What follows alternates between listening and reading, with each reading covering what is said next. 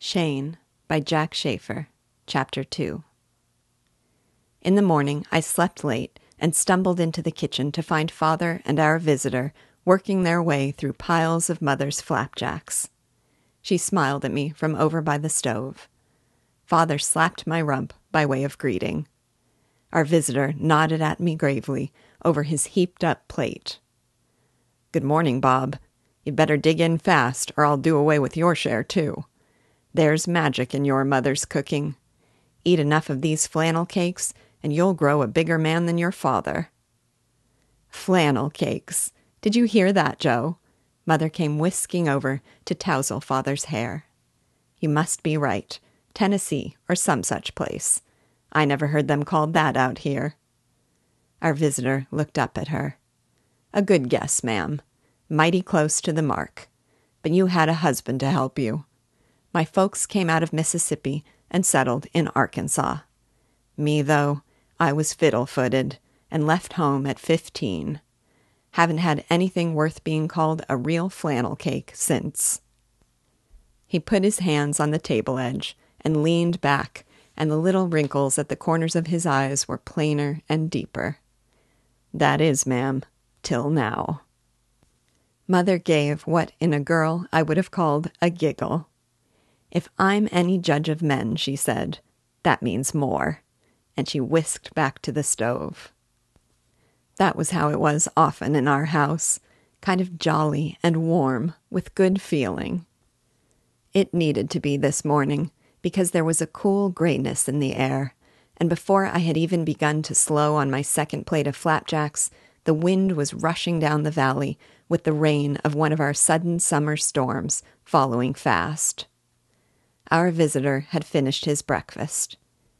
He had eaten so many flapjacks that I had begun to wonder whether he really would cut into my share. Now he turned to look out the window, and his lips tightened. But he pushed back from the table and started to rise. Mother's voice held him to his chair. "You'll not be traveling in any such weather. Wait a bit, and it'll clear. These rains don't last long. I've another pot of coffee on the stove." Father was getting his pipe going. He kept his eyes carefully on the smoke drifting upward. "Marion's right. Only she doesn't go far enough. These rains are short, but they sure mess up the road. It's new. Hasn't settled much yet. Mighty soggy when wet. Won't be fit for traveling till it drains. You better stay over till tomorrow." Our visitor stared down at his empty plate as if it was the most important object in the whole room. You could see he liked the idea, yet he seemed somehow worried about it. "Yes," said Father, "that's the sensible dodge. That horse of yours was pretty much beat last night. If I was a horse doctor now, I'd order a day's rest right off. Darned if I don't think the same prescription would do me good, too. You stick here the day, and I'll follow it.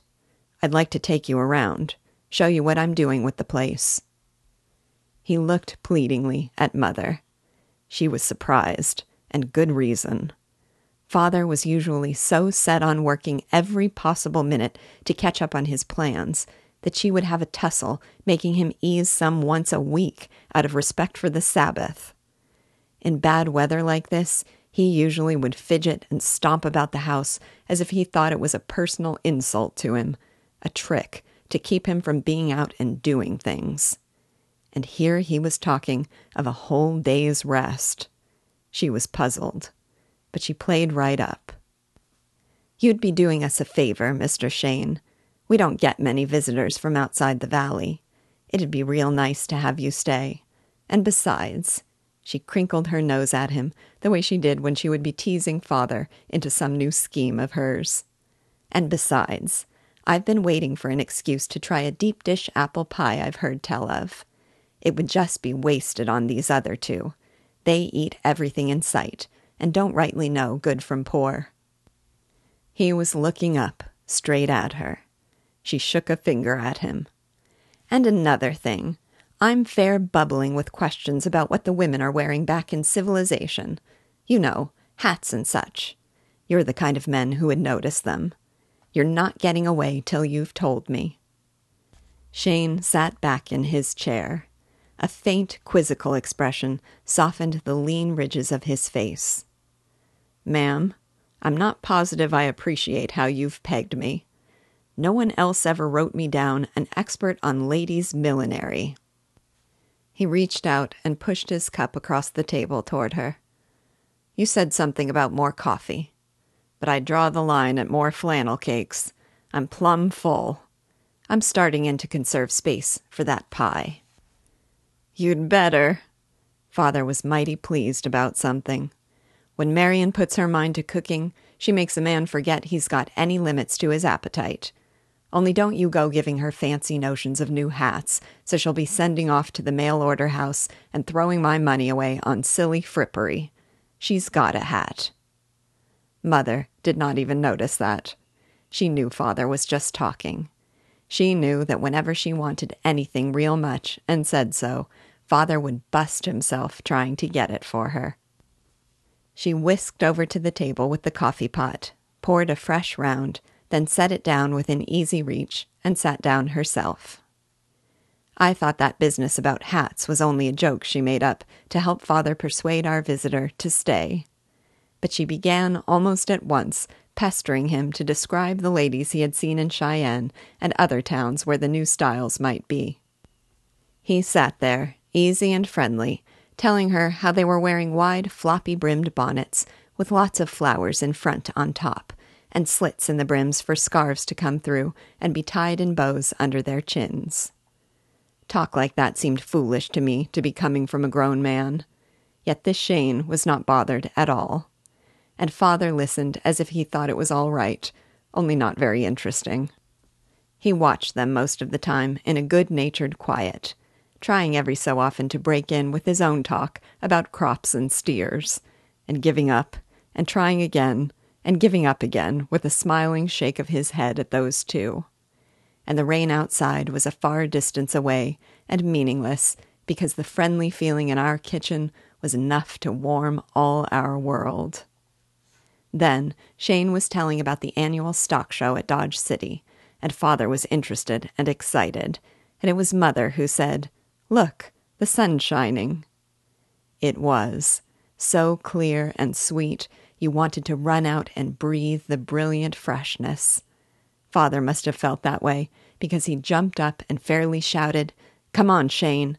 I'll show you what this hopscotch climate does to my alfalfa. You can almost see the stuff growing." Shane was only a step behind him, but I beat them to the door. Mother followed and stood watching a while on the porch as we three started out, picking our path around the puddles and the taller clumps of grass bright with the raindrops. We covered the whole place pretty thoroughly, Father talking all the time, more enthusiastic about his plans than he had been for many weeks. He really hit his stride when we were behind the barn, where we could have a good view of our little herd spreading out through the pasture.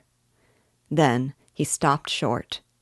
He had noticed that Shane was not paying much attention. He was quiet as could be for a moment when he saw that Shane was looking at the stump. That was the one bad spot on our place. It stuck out like an old scarred sore in the cleared space back of the barn. A big old stump, all jagged across the top, the legacy of some great tree that must have died long before we came into the valley, and finally been snapped by a heavy windstorm. It was big enough, I used to think, so that if it was smooth on top, you could have served supper to a good-sized family on it. But you could not have done that, because you could not have got them close around it. The huge old roots humped out in every direction, some as big about as my waist, pushing out and twisting down into the ground like they would hold there to eternity and past. Father had been working at it off and on, gnawing at the roots with an axe, ever since he finished poling the corral. The going was slow, even for him. The wood was so hard that he could not sink the blade much more than a 1/4 inch at a time. I guess it had been an old bur oak. Not many of those grew that far up in the territory, but the ones that did grew big and hard. Ironwood, we called it. Father had tried burning brush piles against it. That old stump just jeered at fire. The scorching seemed to make the wood harder than ever. So he was fighting his way around, root by root. He never thought he had much time to spare on it. The rare occasions he was real mad about something, he would stomp out there and chew into another root. He went over to the stump now and kicked the nearest root, a smart kick, the way he did every time he passed it. "Yes," he said, "that's the millstone round my neck. That's the one fool thing about this place I haven't licked yet. But I will. There's no wood ever grew can stand up to a man that's got the strength and the will to keep hammering at it." He stared at the stump like it might be a person sprouting in front of him. "You know, Shane, I've been feuding with this thing so long, I've worked up a spot of affection for it. It's tough. I can admire toughness. The right kind." He was running on again, full of words and sort of happy to be letting them out, when he noticed again that Shane was not paying much attention, was listening to some sound in the distance. Sure enough, a horse was coming up the road. Father and I turned with him to look toward town. In a moment we saw it as it cleared the grove of trees and tall bushes about a quarter-mile away, a high-necked sorrel drawing a light buckboard wagon. The mud was splattering from its hooves, but not bad, and it was stepping free and easy. Shane glanced sideways at Father. "Not fit for traveling," he said softly. "Starrett, your poor shakes as a liar." Then his attention was on the wagon, and he was tense and alert, studying the man upright on the swaying seat. Father simply chuckled at Shane's remark. "That's Jake Ledyard's outfit," he said, taking the lead toward our lane. "I thought maybe he'd get up this way this week. Hope he has that cultivator I've been wanting." Ledyard was a small, thin-featured man, a peddler or trader who came through every couple of months with things you could not get at the general store in town. He would pack in his stock on a mule-team freighter driven by an old white-haired Negro who acted like he was afraid even to speak without permission. Ledyard would make deliveries in his buckboard, claiming a hard bargain always, and picking up orders for articles to bring on the next trip. I did not like him, and not just because he said nice things about me he did not mean for Father's benefit. He smiled too much, and there was no real friendliness in it. By the time we were beside the porch, he had swung the horse into our lane and was pulling it to a stop. He jumped down, calling greetings. Father went to meet him. Shane stayed by the porch, leaning against the end post. "It's here," said Ledyard. "The beauty I told you about." He yanked away the canvas covering from the body of the wagon, and the sun was bright on a shiny new 7-pronged cultivator lying on its side on the floorboards. "That's the best buy I've toted this haul." Said Father. "You've hit it right. That's what I've been wanting.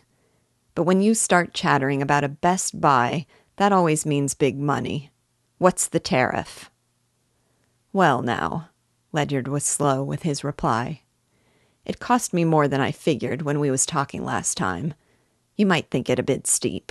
I don't. Not for a new beauty like that there. You'll make up the difference in no time with the work you'll save with that. Handle's so easy, even the boy here will be using it before long." "Pin it down," said Father. "I've asked you a question." Ledyard was quick now. "Tell you what, I'll shave the price. Take a loss to please a good customer. I'll let you have it for 110. I was startled to hear Shane's voice cutting in, quiet and even and plain. "Let you have it? I reckon he will. There was one like that in a store in Cheyenne. List price, $60. Ledyard shifted partway round. For the first time he looked closely at our visitor. The surface smile left his face. His voice held an ugly undertone. "Did anyone ask you to push in on this?" "No," said Shane, quietly and evenly as before. "I reckon no one did." He was still leaning against the post. He did not move, and he did not say anything more. Ledyard turned to father, speaking rapidly. Forget what he says, Starrett. I've spotted him now. Heard of him half a dozen times along the road up here. No one knows him. No one can figure him. I think I can. Just a stray wandering through, probably chased out of some town and hunting cover. I'm surprised you'd let him hang around. You might be surprised at a lot of things, said father, beginning to bite off his words. Now give it to me straight on the price. It's what I said, 110. Heck, I'll be out money on the deal anyway, so I'll shave it to 100 if that'll make you feel any better. Ledyard hesitated, watching father. Maybe he did see something in Cheyenne, but he's mixed up. Must have been one of those little makes, flimsy and barely half the size. That might match his price. Father did not say anything. He was looking at Ledyard in a steady, unwavering way. He had not even glanced at Shane. You might have believed he had not even heard what Shane had said. But his lips were folding into a tight line, like he was thinking what was not pleasant to think. Ledyard waited, and father did not say anything, and the climbing anger in Ledyard broke free. Starrett, are you going to stand there and let that tramp nobody knows call me a liar? Are you going to take his word over mine? Look at him. Look at his clothes. He's just a cheap tin horn. Ledyard stopped, choking on whatever it was he had meant to say. He fell back a step with a sudden fear showing in his face. I knew why, even as I turned my head to see Shane. That same chill I had felt the day before, intangible and terrifying, was in the air again. Shane was no longer leaning against the porch post. He was standing erect, his hands clenched at his sides, his eyes boring at Ledyard, his whole body alert and alive in the leaping instant. You felt without knowing how that each teetering second could bring a burst of indescribable deadliness. Then the tension passed, fading in the empty silence. Shane's eyes lost their sharp focus on Ledyard, and it seemed to me that reflected in them was some pain deep within him. Father had pivoted so that he could see the two of them in the one sweep. He swung back to Ledyard alone. Yes, Ledyard, I'm taking his word. He's my guest. He's here at my invitation, but that's not the reason. Father straightened a little, and his head went up, and he gazed into the distance beyond the river. I can figure men for myself. I'll take his word on anything he wants to say any day of God's whole year. Father's head came down, and his voice was flat and final. 60 is the price. Add 10 for a fair profit, even though you probably got it wholesale. Another 10 for hauling it here. That tallies to 80.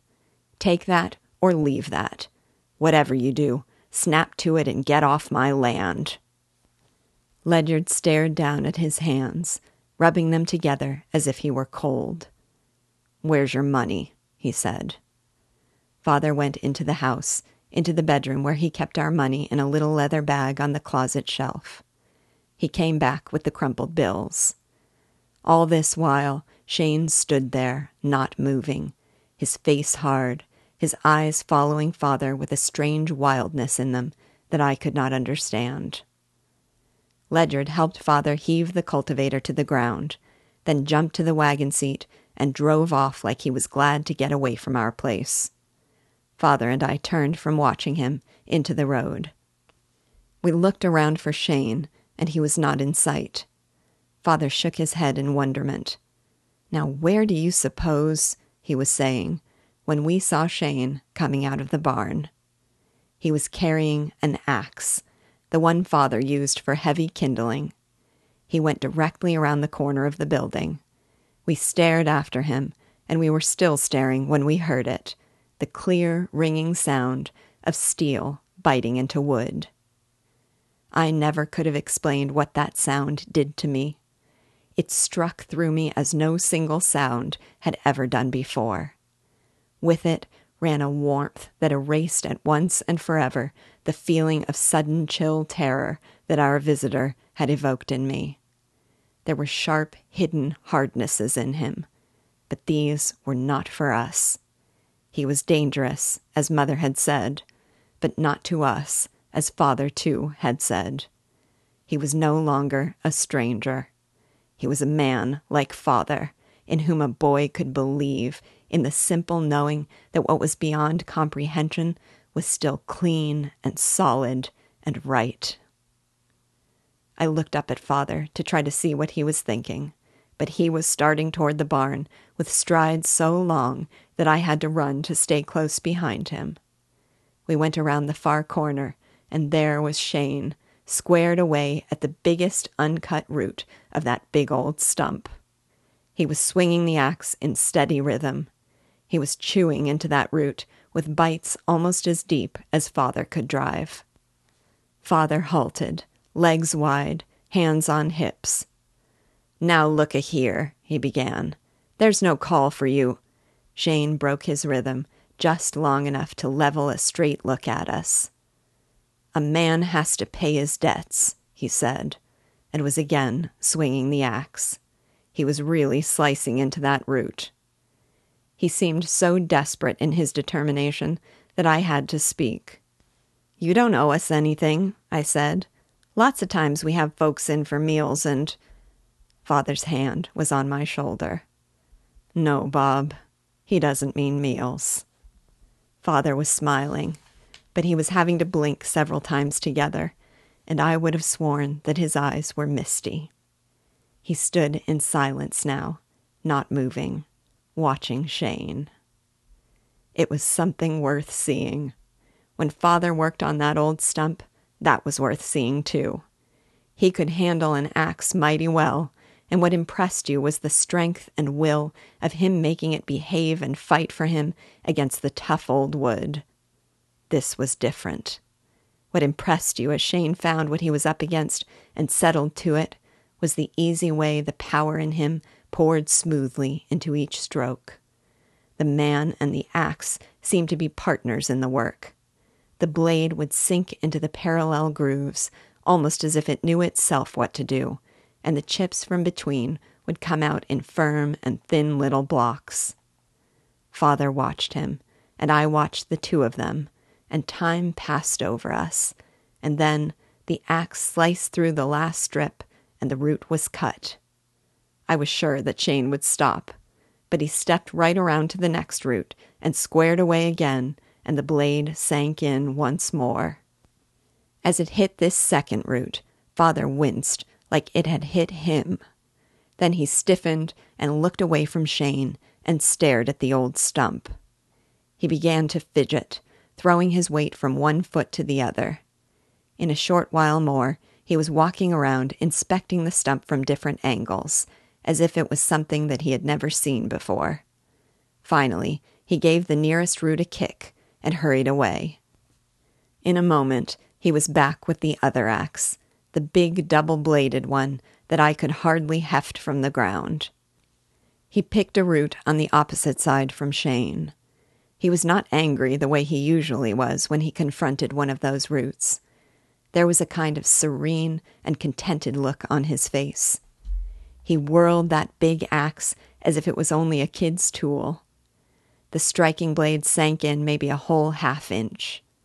At the sound, Shane straightened on his side.